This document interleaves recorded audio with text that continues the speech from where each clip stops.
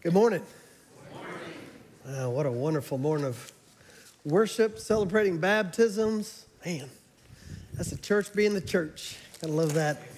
Amen, that's right. And so I'm glad to be here. Thank you for inviting me back. I'm excited for this church. I'm excited for what's next. I love to see everybody praying for a future pastor, praying for God's provision. He has sustained y'all for 100 plus years. As one of the descendants of the founders of the church, I said, well, exactly like when was the church established? He goes, I don't know, over 100 years ago. I lose track, so long ago. And so I know he's going to keep providing and do great things in the future. Let me just say that a couple months ago when I was asked to preach, I had this idea that I would preach a couple of parables. And I thought, well, I'll preach the parable of the prodigal son. It's considered one of the greatest parables that Jesus preached. And then I had this idea that I'll just go from that to the very next one, or at the beginning of chapter 16. And I don't know about you, but sometimes if I commit to something, just like, we're going to do it either way. And so then I started to delve in to that next parable in chapter 16. And I thought, wow, okay, this takes us in a whole different direction. And maybe some of you are familiar with the parable of the dishonest manager. It's considered one of the most obscure and maybe in some ways the most complicated. But I want to tell you, because it's the word of God, there's truth and richness and edification coming from this parable.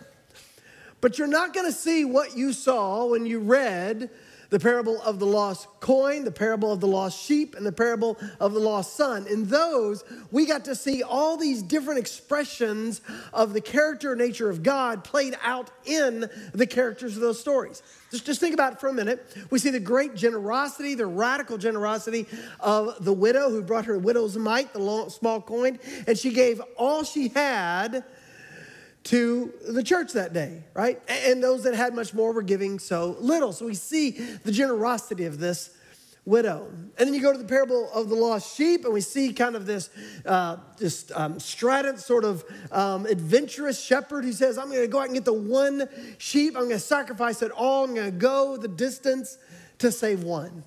What a beautiful expression of our own sacrifice we give to others, and certainly the sacrificial love of Christ.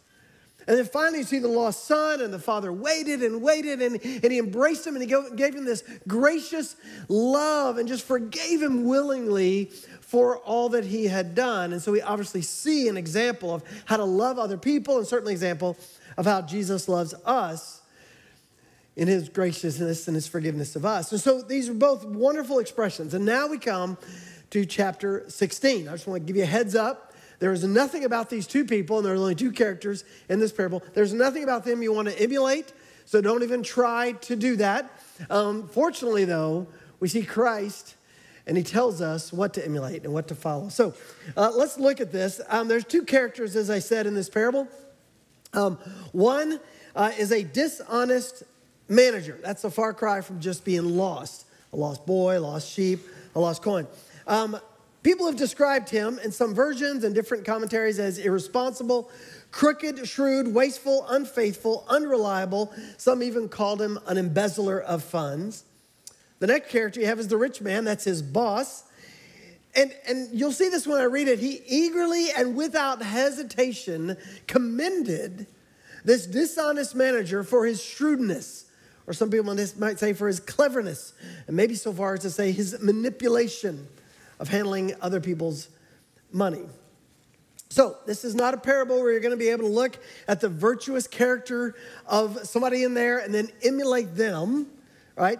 It's not meant to do that, to reflect sort of the godly character inside one of these. What Jesus is doing in this parable, and as you read it, you'll see this open up. What he's doing, he's offering a story that kind of highlights worldly ambition, and he's juxtaposing that and saying, look, how much more ought we have a holy ambition of our lives?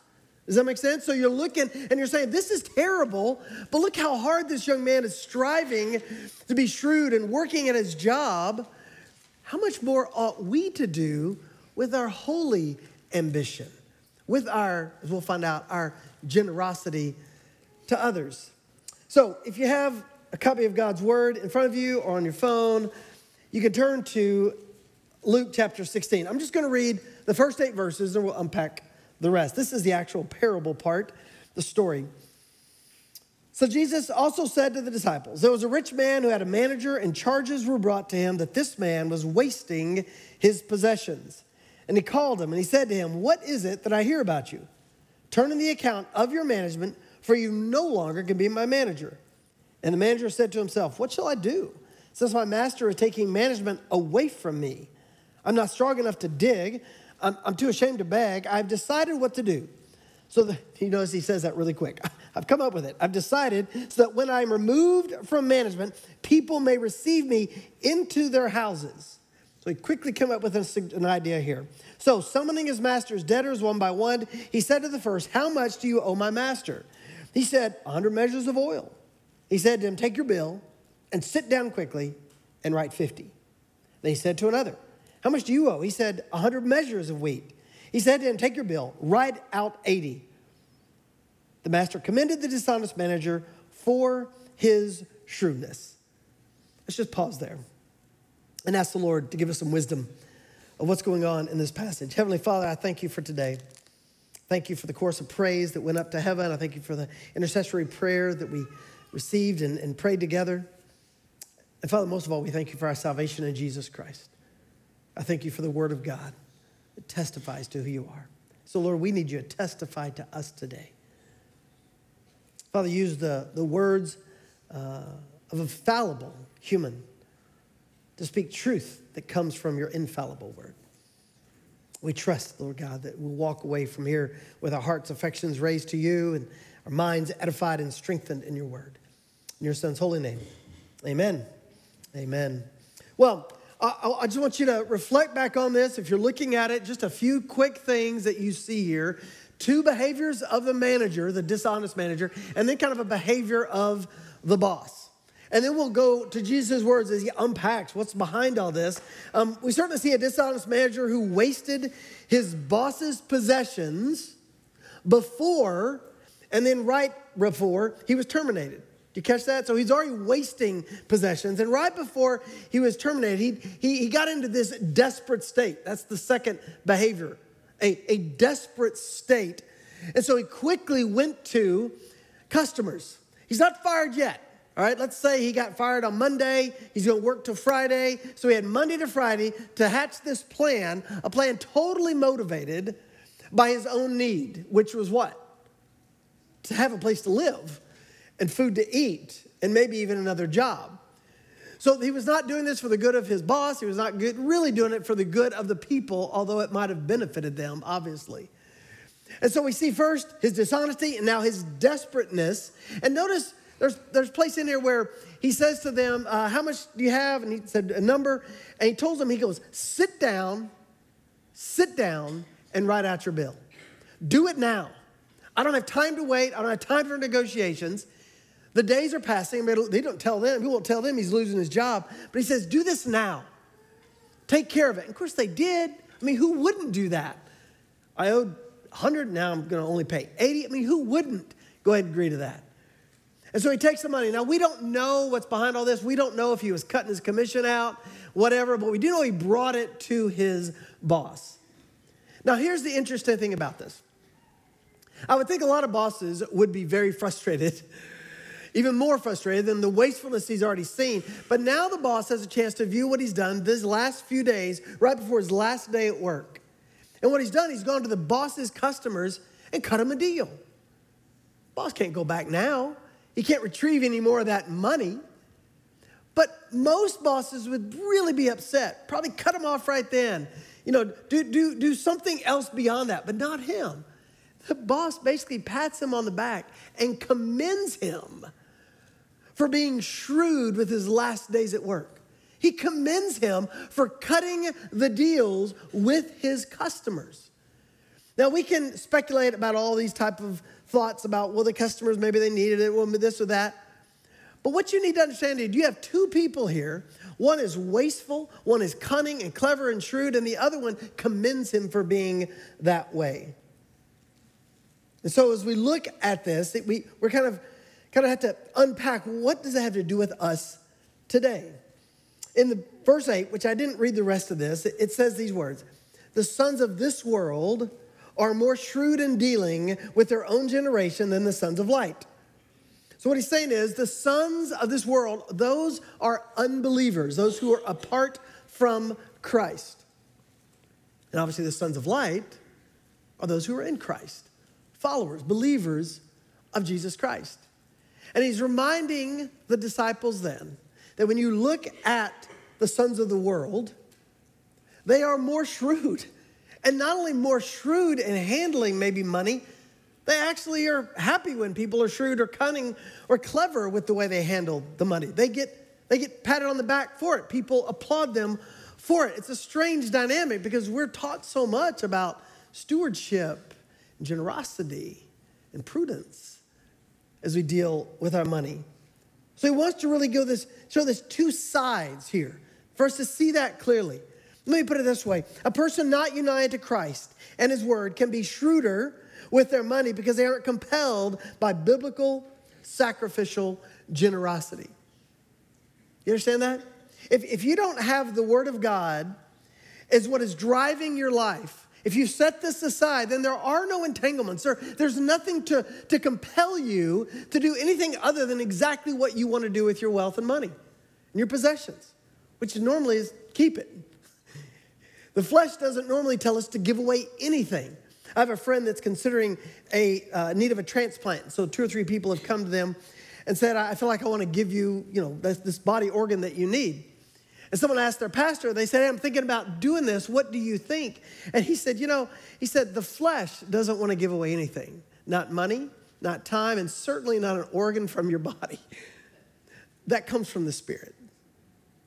It's the Spirit of God that compels us to give. But if we're detached from the Spirit of God, then all we're left is just shrewdness with our money to do whatever we want. And we know we're compelled by this. Matthew 6, verse 19 says, do not lay up for yourselves treasures on earth, where moth and rust destroy, where thieves break in and steal.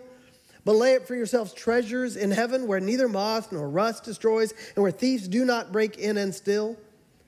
For where your treasure is, there your heart will be also. That verse is known by many of you here. You've heard this maybe since you were a child. Where your treasure is, there your heart will be also. So we have to think a little bit today about this idea of treasure and wealth and money. And where is it in our life? Because where it is will reveal where our true heart is. I think it's ironic, and this was not planned, by the way, but this is the day to start taking the Christmas child boxes. So I'm really helping you here, all right? This sermon should really compel people to take boxes today. But that's just one small example of how the Word of God compels us to generosity. And so we're going to look at just 3 sections here. We're going to divide the last part of this up, verse 9, verse 10 through 12, and then end with verse 13. So I'm going to put on the screen verse 9. It says this: I tell you, make friends for yourselves by means of unrighteous wealth, so when it fails, they may receive you into the eternal dwellings. This is the point that most people, when they read this, they go, oh no, what exactly does that mean? Well, let me just ask a few quick questions to dispel some of the confusion that most of us have when we read this. It begs some questions. And the first question is, what is unrighteous wealth? We should be asking ourselves, what is worldly, some say, or unrighteous wealth? Let me tell you what it's not. It's not wealth gained unrighteously, at least not in this parable. There is wealth that you can gain in unrighteous ways. I'm not even going to start a list of those ways, but you should think about that. Make sure none of us are doing things that are unrighteous in pursuit of our wealth, our money, our salaries, our commissions. But that's not what he's talking about here. We believe what he's talking about here is it's just possessions. It's money, it's commissions, salaries, bonuses, inheritance, your property, your house. It's everything. It's in contrast to eternal treasures that aren't tangible, that don't have material value that we can put on a spreadsheet, right? So a difference of unrighteous wealth is eternal wealth, or the treasures that he spoke about in Matthew 6. So it's this unrighteous wealth. It's not good or bad. It's not moral or immoral. We're talking about amoral money. It doesn't, the Bible does say the love of it can be sinful, right? The love of money. But money itself is just a tool. It's just a tool that we use to do all sorts of things in our world. So I don't want us to pick on that word too much. The next question is, how do we make friends with this unrighteous wealth? How do we make friends? Because it tells us, make friends, that's his command to the disciples, to us, make friends with the use of your money. And I don't know any other way to answer that than simply to say, bless those in need by being generous to all that God has given you. If there's a simple little teach point just right here, just if you don't remember anything else, just bless those in need by being generous with everything God has given you. And what he's given you is everything you have.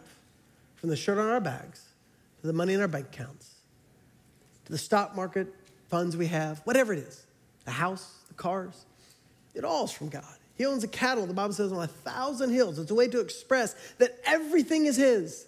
Everything is his. And so we're trying to be generous with that. Our tithes and offerings, opening up our home, our cash, whatever it is. Over the last number of years, I've worked with a ministry in Uganda, Africa. I want to put up on a screen a picture of 2 children. They live in a place called Karamojong. Karamojong is in the northeastern part of Uganda. Ironically, for 3 years that I was involved there, I never went to Karamojong. Our ministry didn't specifically work with them until recently. And maybe it's because we begin to find out in this area of the country what many people in the world were finding out that didn't already know. But they have been experiencing unheard of levels of acute malnutrition. Let me tell you this about it. This area is already classified as one of the world's poorest regions. 61% of the population lives in abject poverty, and their children, get this, are 11 times more likely to die from malnutrition than the majority of the world's children who are well-nourished. And our children in America are more than well-nourished. And so it's far more than 11 times than the children that we're raising here. They're considered an unreached people group. I'm glad to say that in the last period of time, maybe a few years, that has actually shifted. We're seeing people bring the gospel to them, but they haven't all heard the gospel. But what caught the attention of the world and world agencies was that in a short period of time, 3 to 6 months, 1,000 of the people died from starvation and malnutrition.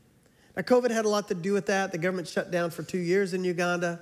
And those were places the government wasn't getting rice and beans to, or certain nonprofits weren't able to get all the way out to Karamojong. But now they can. There are places you can go, to Children's Hunger Fund, to Austin Ridge Bible Church in Austin, to Africa Renewal Ministries in San Antonio. And you can give generously, even sacrificially, to feed people in Karamojong. That's just one of 1,000 examples of where we can quickly apply this concept of giving generously of everything God has given us. If you have a Bible, turn with me to 1 Timothy 6. This is a place that you ought to flag in your Bible. Many of you have heard it. It'll be on the screen, but I want to read it out loud.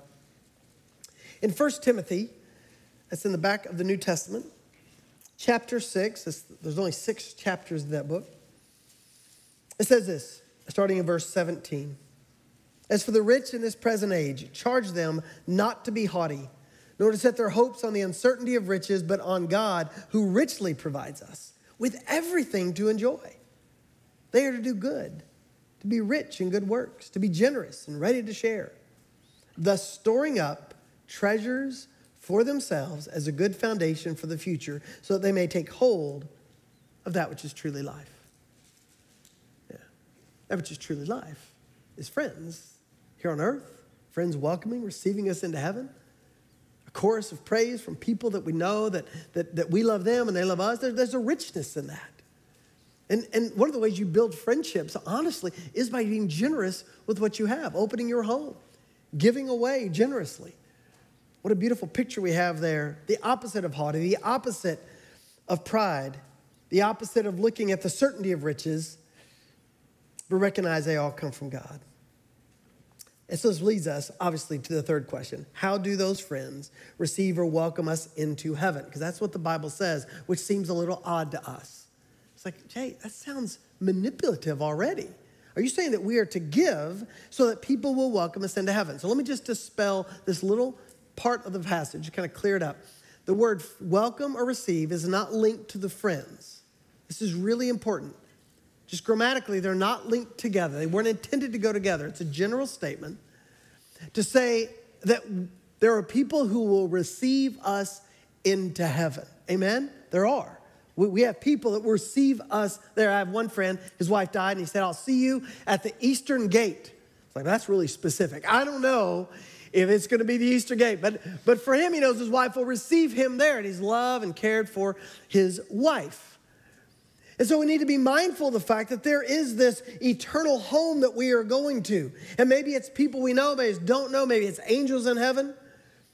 But it's important that we get this right, because if, for a moment, we think that if I give to this person, they will somehow practice some sort of spiritual reciprocity, and they're going to be compelled to have to welcome me into heaven because of what I did for them, you can understand how this takes us down a road of works righteousness pretty fast, right? We can start gaming this thing, going, oh, okay, well, now, all right, I got a plan. I'll give this much away to this people, and the Cameron John people will welcome me into heaven when I get there. Clearly, that is not the intent of this passage. There's just no way that it is. There's too much about the scriptures and what we know about the Word of God and what we know about Christianity to dispel that. Namely, what every denomination since the Protestant Reformation has held to. They may not hold to it today, but this has been basic tenets of leaving a works righteousness of Catholicism. For the first 1,500 or so years, it moved and it got away from grace. And there was a resurgence in the 1500s to take us back to the roots of the gospel. And it says this: salvation is by grace alone, through faith alone, in Christ alone, as revealed by Scripture alone, to the glory of God alone. We need to understand that. So our salvation is all through faith in Christ alone, all through grace, all through the Word of God, to God's glory, not to our benefit when we get to heaven, not some reciprocal relationship with the poor. But here's the deal. James then steps in the book of James, and he gives us this big however statement, right? So we have to think about this. What James tells us, that there's a strong warning, this warning that takes on the other extreme. That if I'm saved by grace and not by works, why would I need to be generous? Well, that's not true as well. People say, well, okay, grace, faith, I love it, it's grace. Why do I need to be generous? And James helps us understand ultimately why we need to be generous.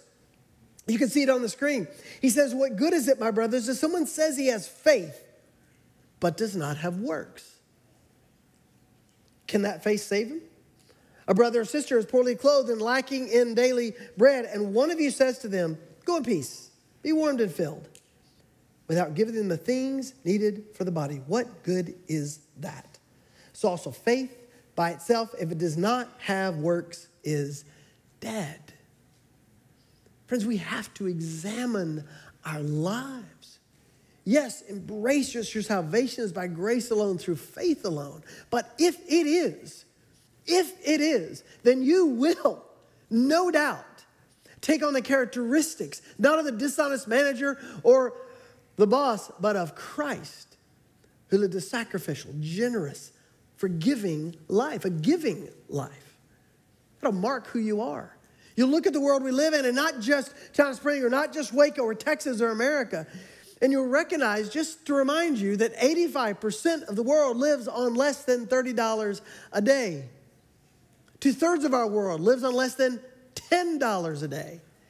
And about 700 million people live on less than $1.90 a day. Not to mention that in our city alone, we've been known until the recent grocery store that's around 25th and Herring, and a couple others, we've been known as a city that had food deserts. We have a lot of people with food insecurity right here in Waco. We have a disproportionate people living in poverty than should be in a town our size, particularly with some of the recent growth and wealth that we've had in our city. So we can look across the world in northeast Uganda or in Waco. And we can find places where our faith can be lived out, not only in what we believe, in our morality, in our teachings, but also in our generosity. About a year ago, a man by the name of Jones Chan, who is friends with, but not related to Francis Chan, who was the Crazy Love Ministry, he and Francis teamed up, and Jones is a food scientist. I don't know how many food scientists you know, probably not too many. He's about the only one I know. And he's retired from doing it kind of in the corporate world and stuff.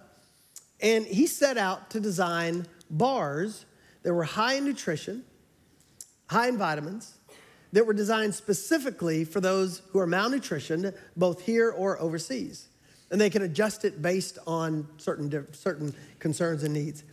He and Francis Chan call it the Thess bar, using Thessalonians.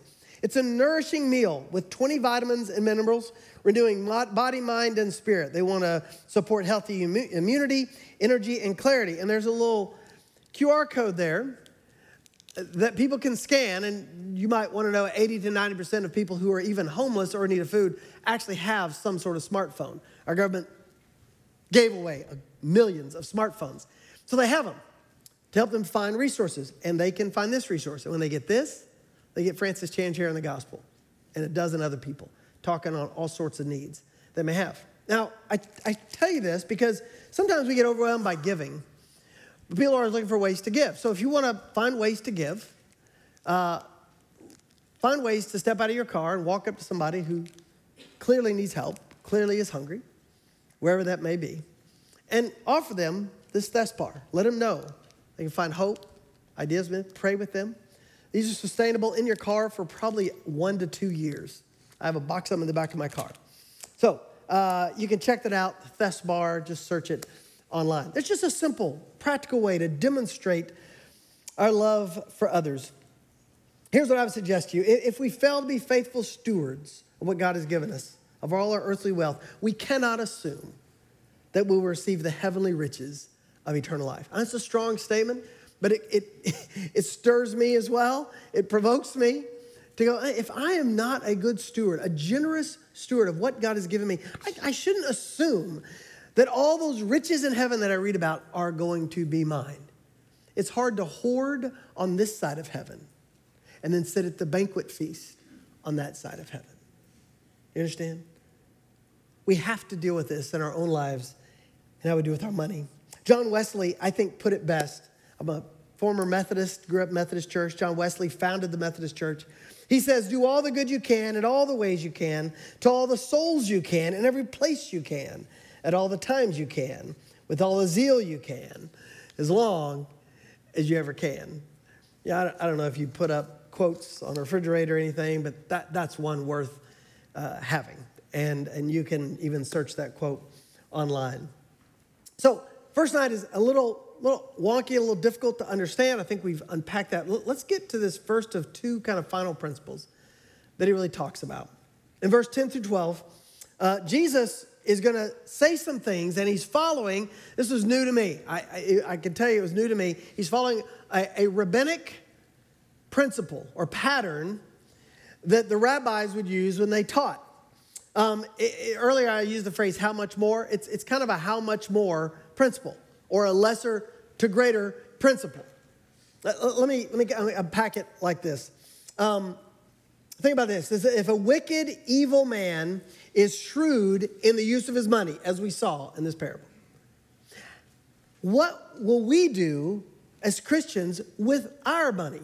How much more ought we do in being shrewd with our generosity if he can display this shrewdness in his sinful ways? Does that make sense?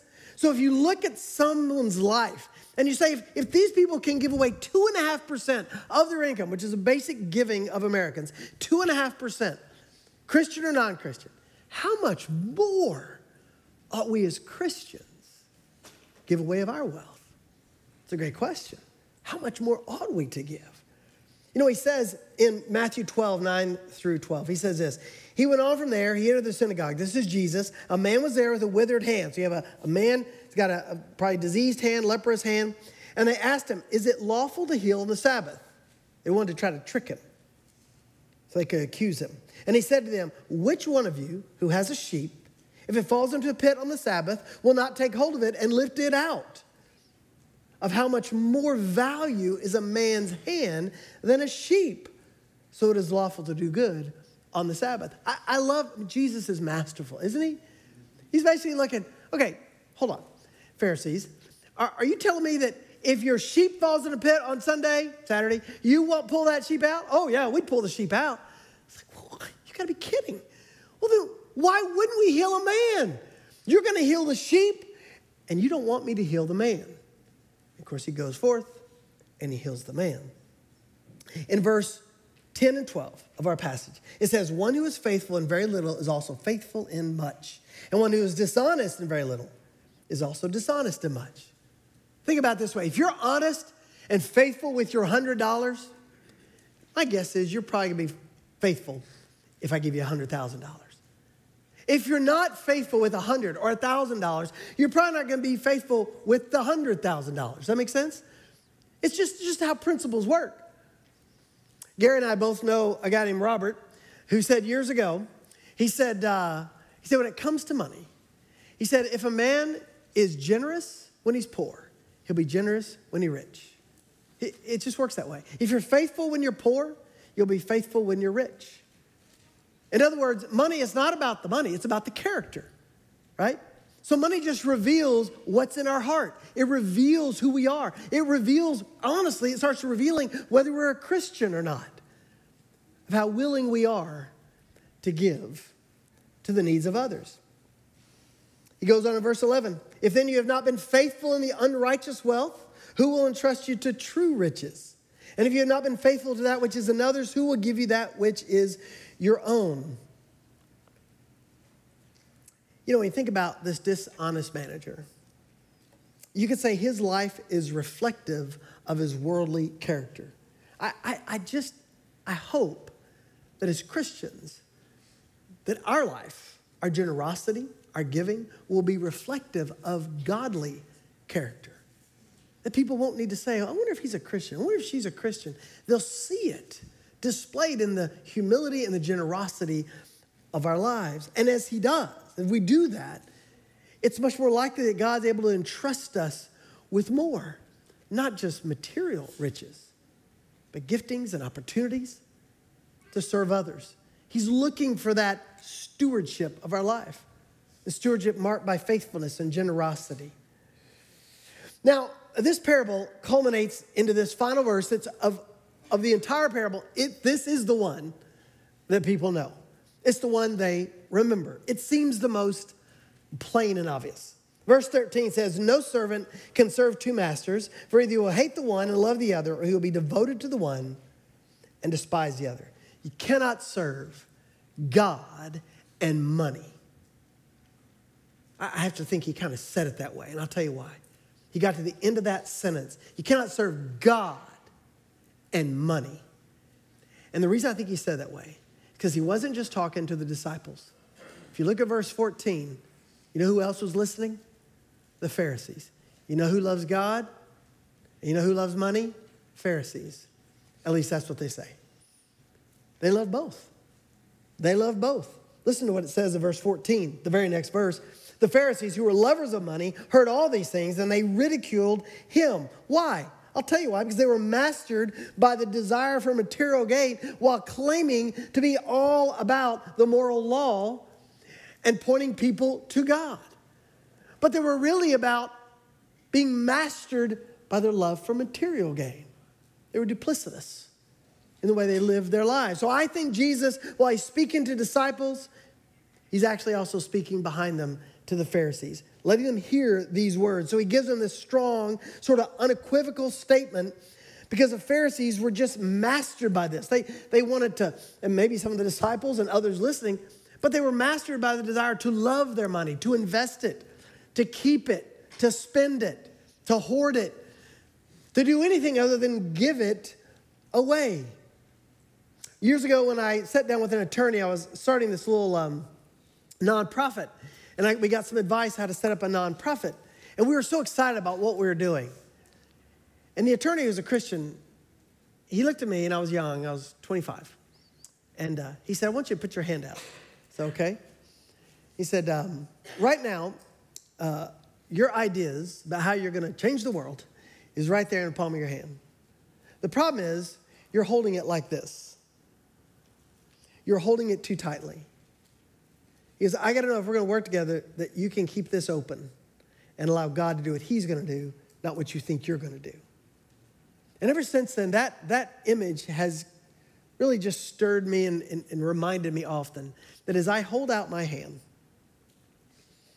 and I look at my hand, and all too often, I clench all my possessions and my money and retirement and house or car, and I hold it tightly because I want it just a certain way at just a certain time. I want to control it. I want to be in charge of it.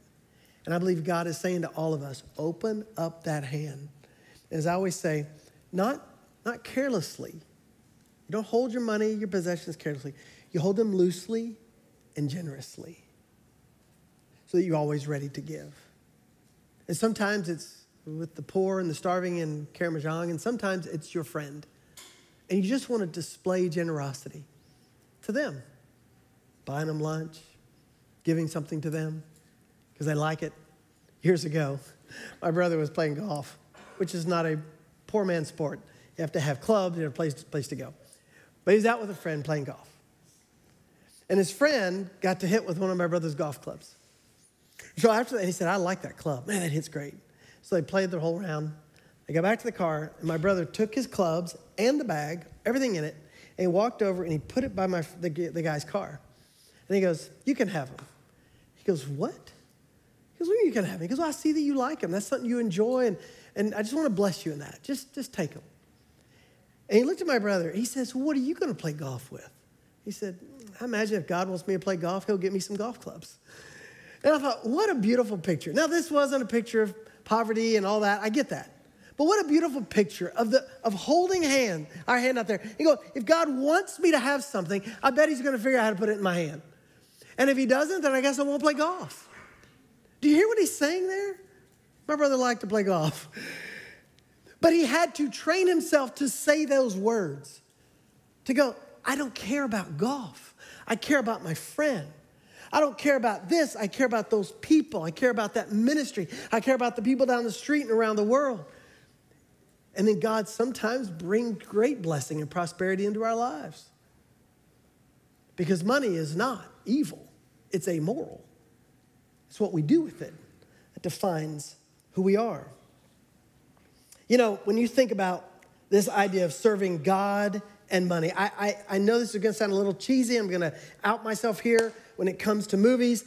But the storyline of The Lord of the Rings is an epic 9-hour movie, okay? And if you read the books, it takes even longer. So 9 hours of an epic story of a struggle between a love of money and power while knowing that what's best is virtuous, good, and honest way of life. Everyone knows that. And what could be, if there's two, well, he got caught up in it, Frodo did. But if you take Gollum over here and Frodo and Sam over here, they are a picture of ultimate obsession of being mastered by desire for what is precious to us, namely our possessions. In Gollum's case, a ring.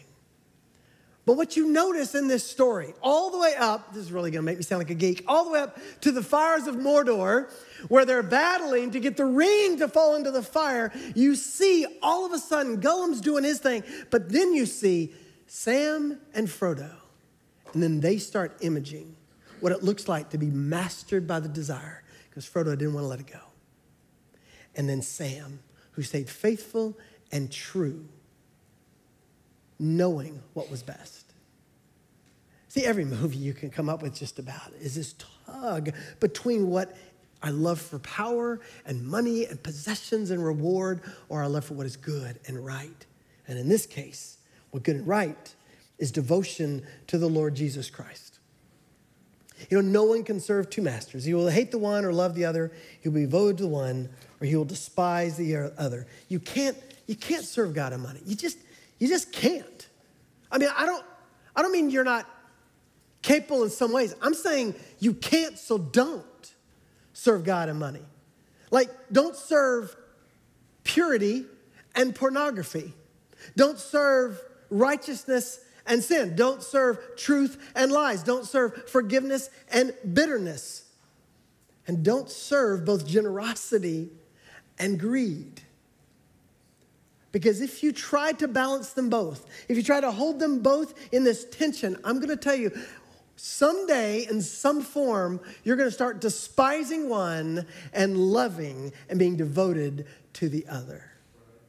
And far too many people have decided what they once were devoted to, they've let go by the wayside. And they even start despising it because they've fallen in love with and devoted themselves to sin. And the sin of greed, or the sin of sexual lust, or the sin of bitterness toward a family member, or the sin of lies to their own spouse or children, their boss. Make a long list of them. But we have to choose. We have to surrender sinful desires toward money at the cross of Christ and devote our soul's affection to the throne of Christ. Once you get that picture in your head for a moment, you need to surrender whatever desires you have toward money at the cross of Christ. And then devote yourself to affection and love at the throne of Christ. He solves both problems. He solves both problems for us. Well, Jesus was not just the storyteller, the parable teller here. I want you to know that Jesus is the one who lives out this parable. He is the character to look at. Maybe we looked at the prodigal father a little bit and his extravagance. Maybe we looked at if you go back and look at the story of the lost coin, you can look at the sweet widow who gave it. But here, it's just Jesus. He's our only hope. He's always our only hope. It's by devoting our soul's affection and obedience to him, we're going to live out this generosity. I'm going to give you 3 statements. They're going to be on the screen, one after another. I'm not going to dialogue much about it. I just want to say this. That through his incarnation, he was the very embodiment of sacrificial giving to a sinful world. Listen to what the Bible says. 2 Corinthians 8:9. For you know the grace of our Lord Jesus Christ, that though he was rich, yet for your sake he became poor, so that by his poverty might become rich. Rich in righteousness. We're rich in faith. We're rich in generosity. A second thing we learn about Jesus, through his sinless life and sacrificial death, he demonstrated faithfulness to those in need of a Savior. Philippians 2:8 says, being found in human form, yet he was without sin, we know. He humbled himself by becoming obedient to the point of death, even death on a cross. Finally, through his unconditional love, he displays gracious generosity to those undeserving of his love. It's you and me. Ephesians 2 says, but God, being rich in mercy because of the great love with which he loved us, even when we were dead in our trespasses, made us alive together with Christ. By grace, you have been saved. You know, I started the sermon today with this statement. A person not united to Christ and his word can be shrewder with their money because they aren't compelled by biblical sacrificial generosity. That's true. Let me just rewrite it. A person united with Christ and his word will be compelled to give their wealth sacrificially, faithfully, and generously to the needs of others. I know what comes first. Surrender to Christ at the cross. Surrender to the throne of Christ. To open up your hands and say, look, God, everything is yours. Everything. That's what we have to do. And then here's the deal. You don't need someone else to tell you specifically what you're to give or when to give. The Bible obviously gives us pointers to that, obviously. But here's the thing. I think the Holy Spirit always pushes us toward giving, not keeping. That's what the Spirit does. Whether it's a body organ, or whether it's a car, or whether it's a meal, or whether it's giving prayer, or whether it's giving a little bar, or whether it's walking out and picking up the boxes. Let's make sure all those boxes are gone today. But that's what we're all about, right? As believers in Christ. I want to encourage y'all. Y'all are embarking on a whole new kind of era of this church. New pastor coming in soon, we hope. And you'll find somebody, you'll approve him. And what joy that'll bring you. And I'm praying that it'd be someone that speaks the same words, the generosity of Christ. I'm sure he will. And compel y'all to do amazing things as the body of Christ here at Oak Grove, around the world and down the street. So let me pray for you.